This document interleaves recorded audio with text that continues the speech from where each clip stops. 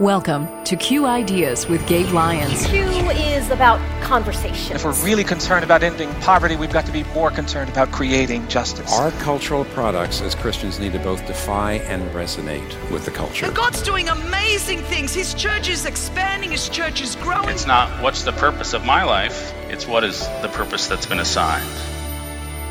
Stay curious. Think well. Advance good. This is Q.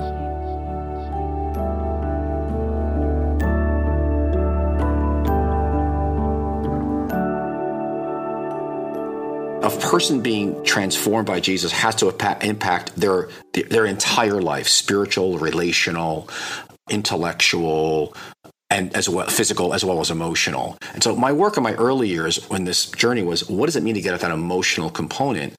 And because we had so many people I was exposed to who were so gifted, myself too, I was building this great church, but my own wife didn't feel loved by me. I was very out of touch with my emotional world. I was not very self-aware. Didn't know how to connect with people well, lowly differentiated.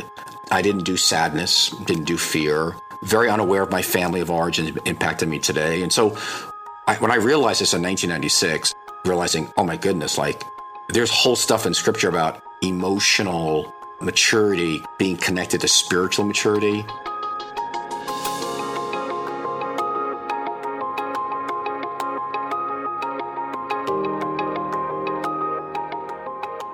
Welcome again to Q Ideas with Gabe Lyons here on Faith Radio. I'm Paul Perot with Gabe.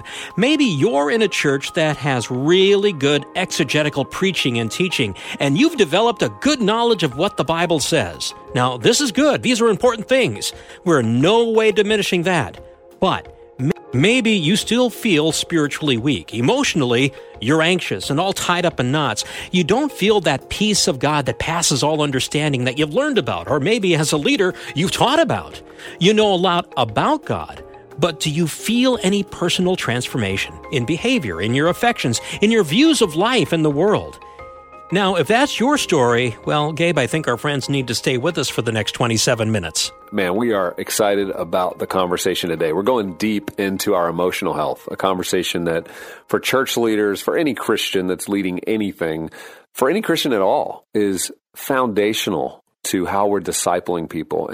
I'm so excited to have with us today Pete Scazzero. Many of you have read his books. I know they've impacted me a lot. His book, The Emotionally Healthy Leader, Emotionally Healthy Church, Emotionally Healthy Spirituality. He's written a lot about emotional health. His book is called Emotionally Healthy Discipleship, Moving from Shallow Christianity to Deep Transformation. But what I love about Pete is his life completely embodies this message. For years, I've followed his work. He planted a wonderful church in Queens, New York called New Life Fellowship Church, a large multiracial church with more than 73 countries represented, where he served as senior pastor for 26 years. And then over a several-year process, transitioned the church and the pastoral leadership to Rich Villodas. And many of you have commented on the talk that Rich gave at our Culture Summit. And the topic was simply called The Failure of Celebrity Christianity. And in 9 minutes, and if you want to go to YouTube, you can watch it, but we'd also recommend you go to Q Media, get a free trial at qideas.org/trial, where you can watch that talk as well as hundreds of others that deal with these kinds of topics. But Rich's talk really hit on what happens when our platform grows bigger than our character. Yeah, that was a great talk. And you know, Gabe, since it fits into what we're talking about, not just today, but next week here on Q Ideas, let's take a few moments to listen to Pastor Rick Villodas from that talk from the Culture Summit a couple of years ago. Again, the talk was entitled The Failure of Celebrity Christianity. Let's listen to a portion of that conversation.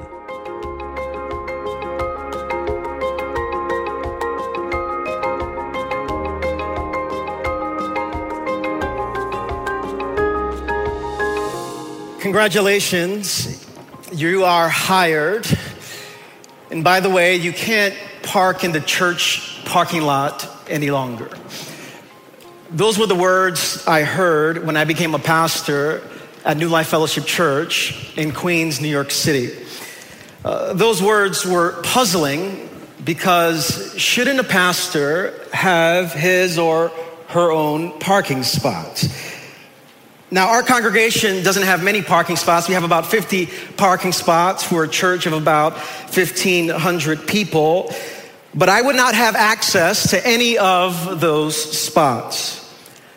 Now, my talk today is not about parking spots, but about a much larger, deeper issue that this parking spot conversation revealed in me. Those words revealed a seed of celebrityism that was lodged already in my heart before I had language for it. The idea that I wouldn't have easy access to get into the building. The idea that I had to circle to find parking in a crowded neighborhood right before I was about to preach, no less, revealed something that was lodged in my heart. Deep down inside, I thought, I deserve a parking spot.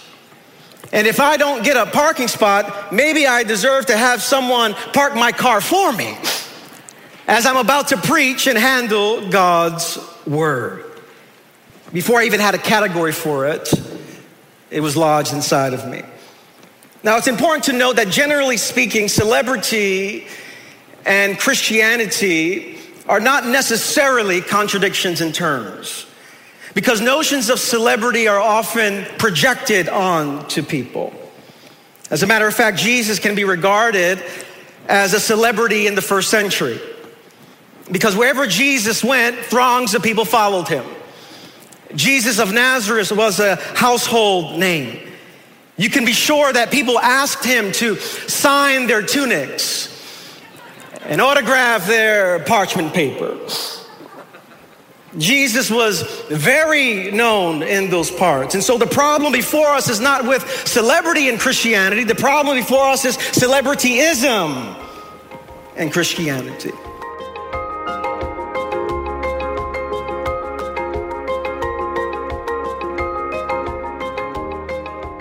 That again was Rick Villodas, the current lead pastor at New Life Fellowship in New York, the church where Peter Scazzero was lead pastor.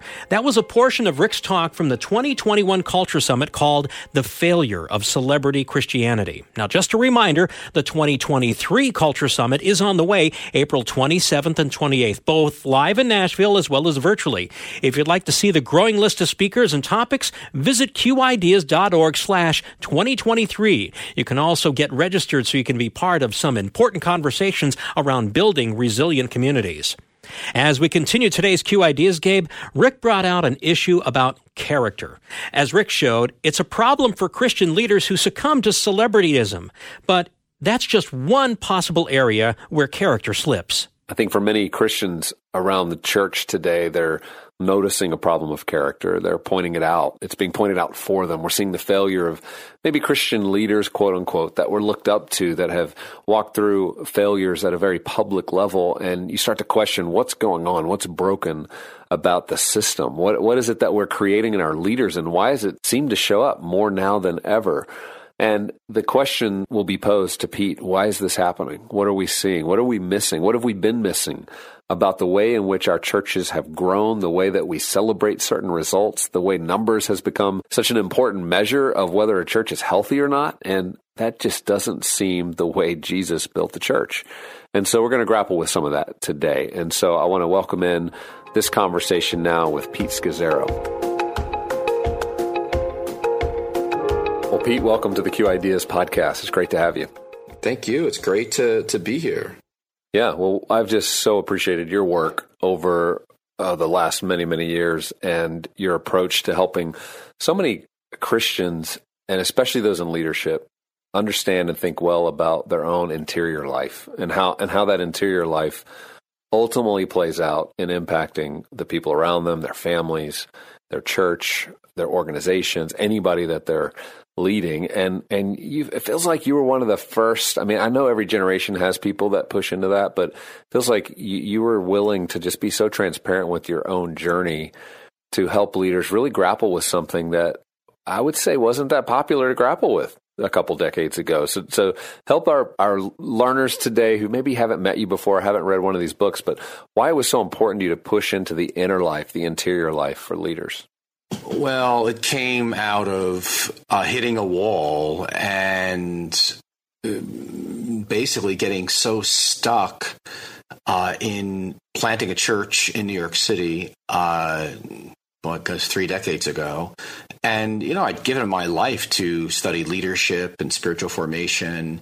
having a passion to plant multiracial churches in New York City, especially among the urban poor. And so my wife and I had invested years going to Central America, learning Spanish, coming back to New York, living in the inner city, and then a scratch church plan. And then 6-7 years into it, so many things were breaking down that we realized that something was faulty in our whole leadership formation.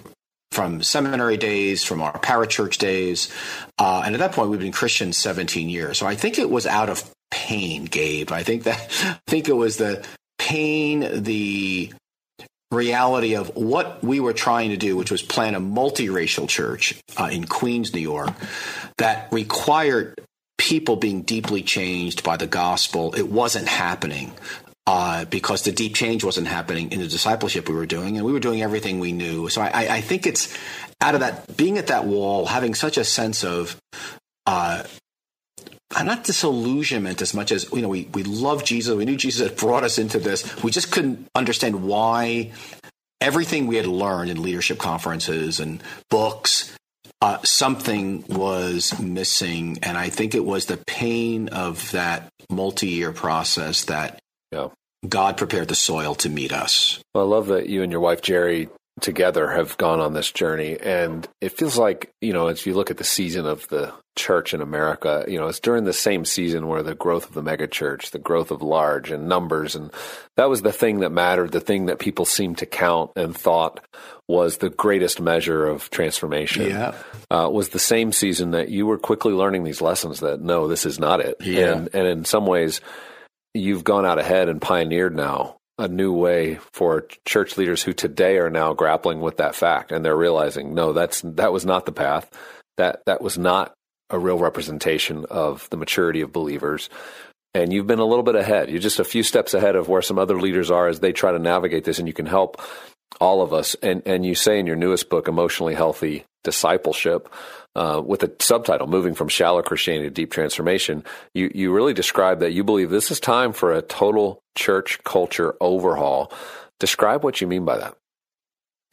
It's so interesting. You say I was a bit ahead.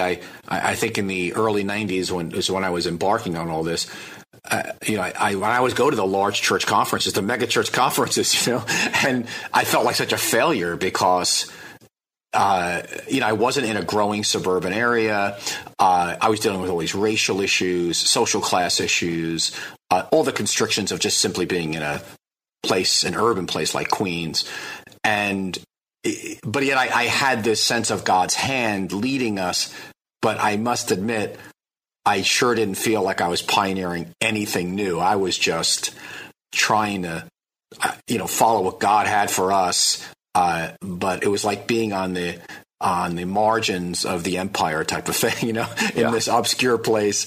And so I would, it's interesting because I in 1996 when Jerry and I, we really had this encounter. I'd been wrestling with kind of evangelical discipleship and formation that we had been schooled in, and going after what are the missing pieces. I went back to my professors at places like Princeton and Gordon Conwell and trying to say, how did I theologically get into this place where I would describe myself as an emotional infant trying to lead a church? And we went back into, theology, historical theology, and the fact basically that we ignore the emotional component of who we are as human beings and how we got there, going back to Augustine and Neoplatonism. And that's why I ended up calling it emotional health. And really all I was going after was serious discipleship that addressed the whole person and included a whole bunch of things in Scripture that we ignore in, I'll simply call it the Western church. And so it was a slow unfolding. And I was called a heretic by some in the beginning, and some just thought I was going weak on the gospel and all that stuff. And so for me, it was a personal journey, but also a theological journey, because I'm a pastor. I'm not a therapist, and I wasn't trying to be a therapist. I'm trying to equip people into spiritual maturity. But it really has taken many years for me to realize, this is to really say as clearly as I said in the book that you just read, which is, no, we really do need a spiritual revolution. I've been watching this now for decades, and what we're doing is not simply not working. It's bankrupt to really produce sustainable long-term change in people. Yeah, and I feel like people are so awake to that right now. I mean, you think about even, I don't know if you're familiar with this podcast series that Christianity Today's put out called The Rise and Fall of Mars Hill, all right? I mean, yes, everybody's listening to that. I feel like a whole generation of Gen X and millennials are kind of hearing these stories, and they're seeing kind of the shallowness that's kind of played out about what has become the American church. Yes. And at the same time, you're over here giving what I believe is this antidote where you're going, wait, there's a different way to think about this. The funnels have been built wrong. And I love your illustrations in the book where you kind of build the funnel of where it's like you invert it and go, look, this is not the way of Jesus. The way of Jesus was not start with the big crowd and then slowly start to one day get to discipleship. It's start with discipleship and build out. And that is so counterintuitive to so many people obsessed with progress, metrics, and results. As you flipped that model, I mean, that couldn't have been easy. I'm sure it's been painful, and I'm sure along the way you weren't sure how that was going to play out. But give some hope to those pastors right now who are listening. They're going, look, I've had good intentions, but I kind of just followed the way that I've been shown to do this, and I realized the trappings of it, and it hasn't been working. What are some of those first steps that I as a leader need to take to reevaluate what I've been doing?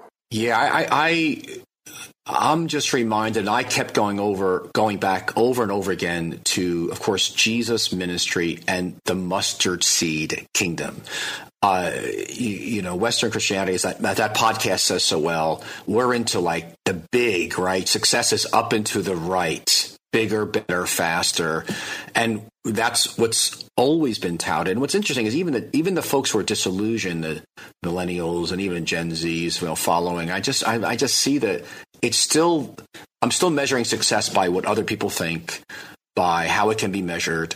And it's so seductive. It's a framework of thinking that's part of our culture, but it's so much part of the church culture now that to hope, I would start with redefining success as becoming the person God wants you to become and doing what God calls you to do. And you do it in his way and in his timetable.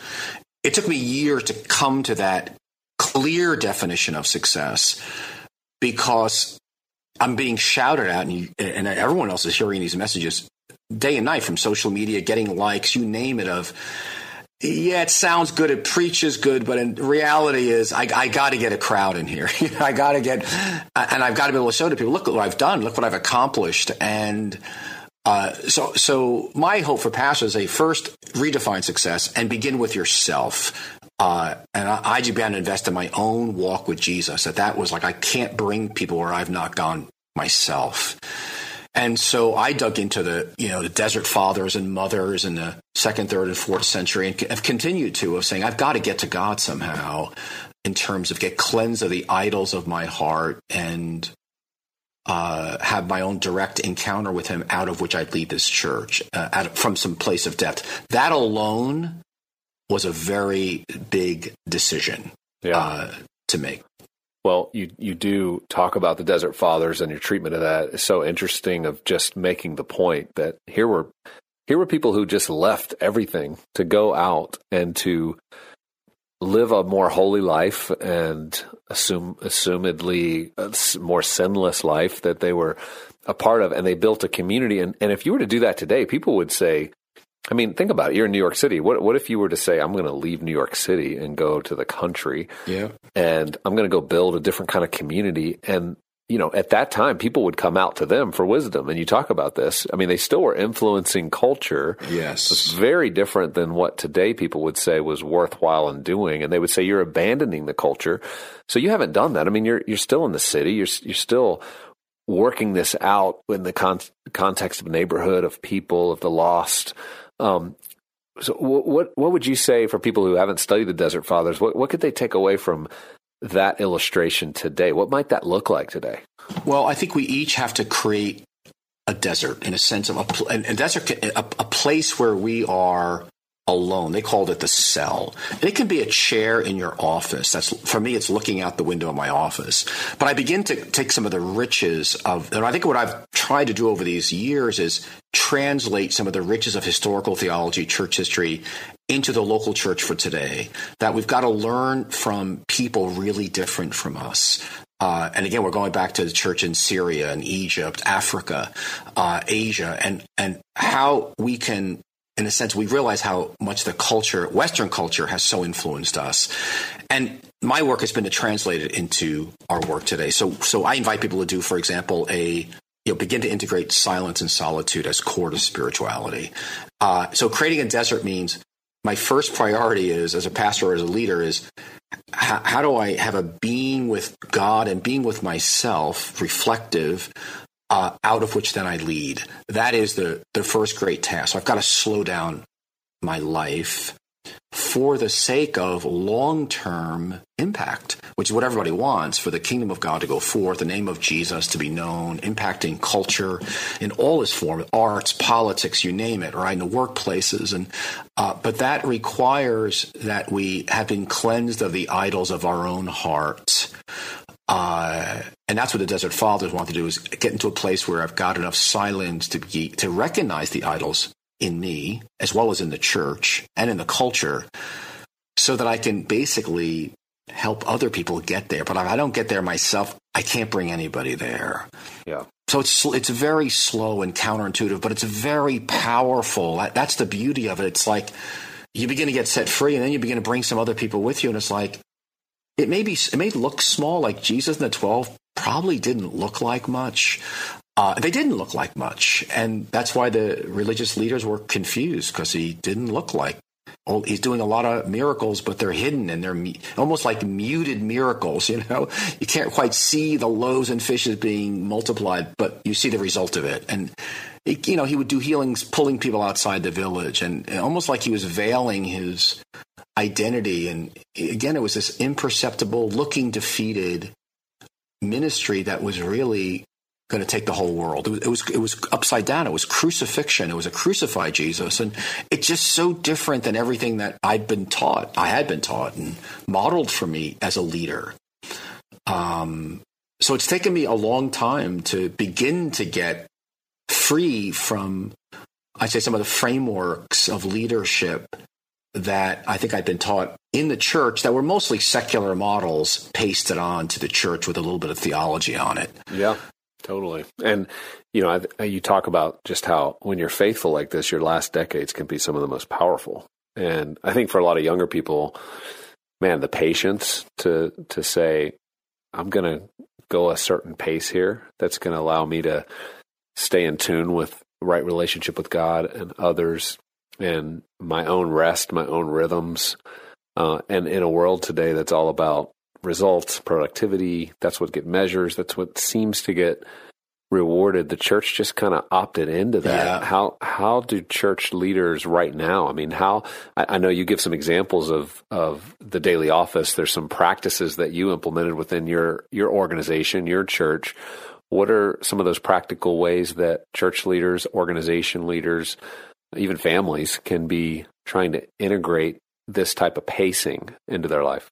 Well, I like to begin with, to slow people down, I like to begin with Sabbath, only because it's a 3,500-year historical tradition within Judaism. That's, part of our church, history as well. And to take a 24-hour period each week to actually stop all work, rest, delight in God, and experience what it's like to be loved and enjoy the beautiful, wondrous world God's made, that life's a miracle, for a 24-hour period every week on a consistent basis. That alone is revolutionary. I like what Walter Brueggemann, the theologian, says. It's resisting powers and principalities that define us by what we do. And when I'm trying to help pastors and leaders, and most are type A like I am and have 3 visions by breakfast like I do, the Sabbath is a great place to start, to learn about Sabbath and begin to practice experimenting with it initially. It takes a while to figure out.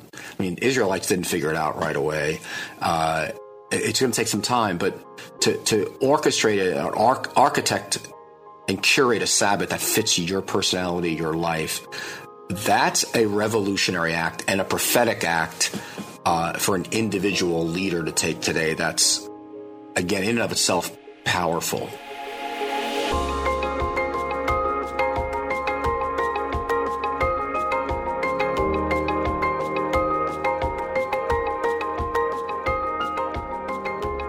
This is Q Ideas with Gabe Lyons, and hate to do this, but we need to press the pause button right there on this conversation between Gabe and Peter Scazzero, former lead pastor of New Life Fellowship in New York. Gabe and Pete were talking about some of the ideas in Pete's book called Emotionally Healthy Discipleship. We'll continue this conversation next week on the show.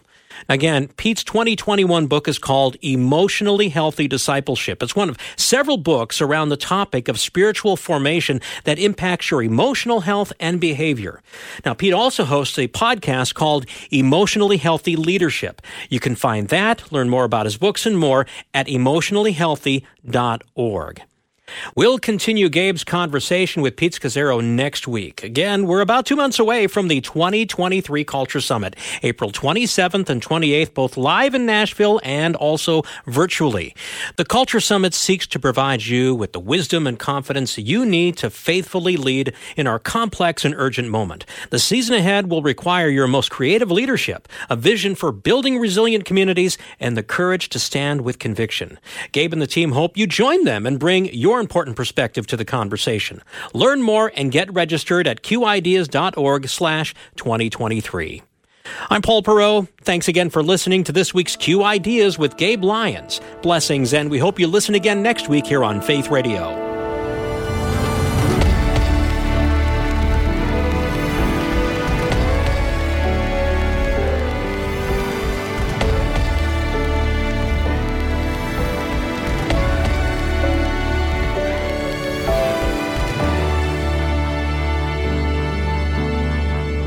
This show is made possible in partnership with Faith Radio and Northwestern Media.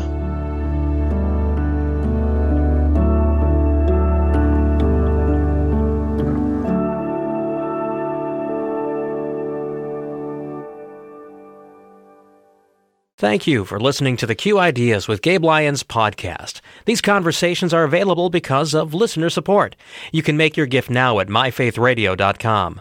To avoid missing future editions of Q Ideas with Gabe Lyons, subscribe to the podcast today at iTunes or on your podcast player. And thank you for sharing this audio link with a friend and growing the impact of Q Ideas with Gabe Lyons.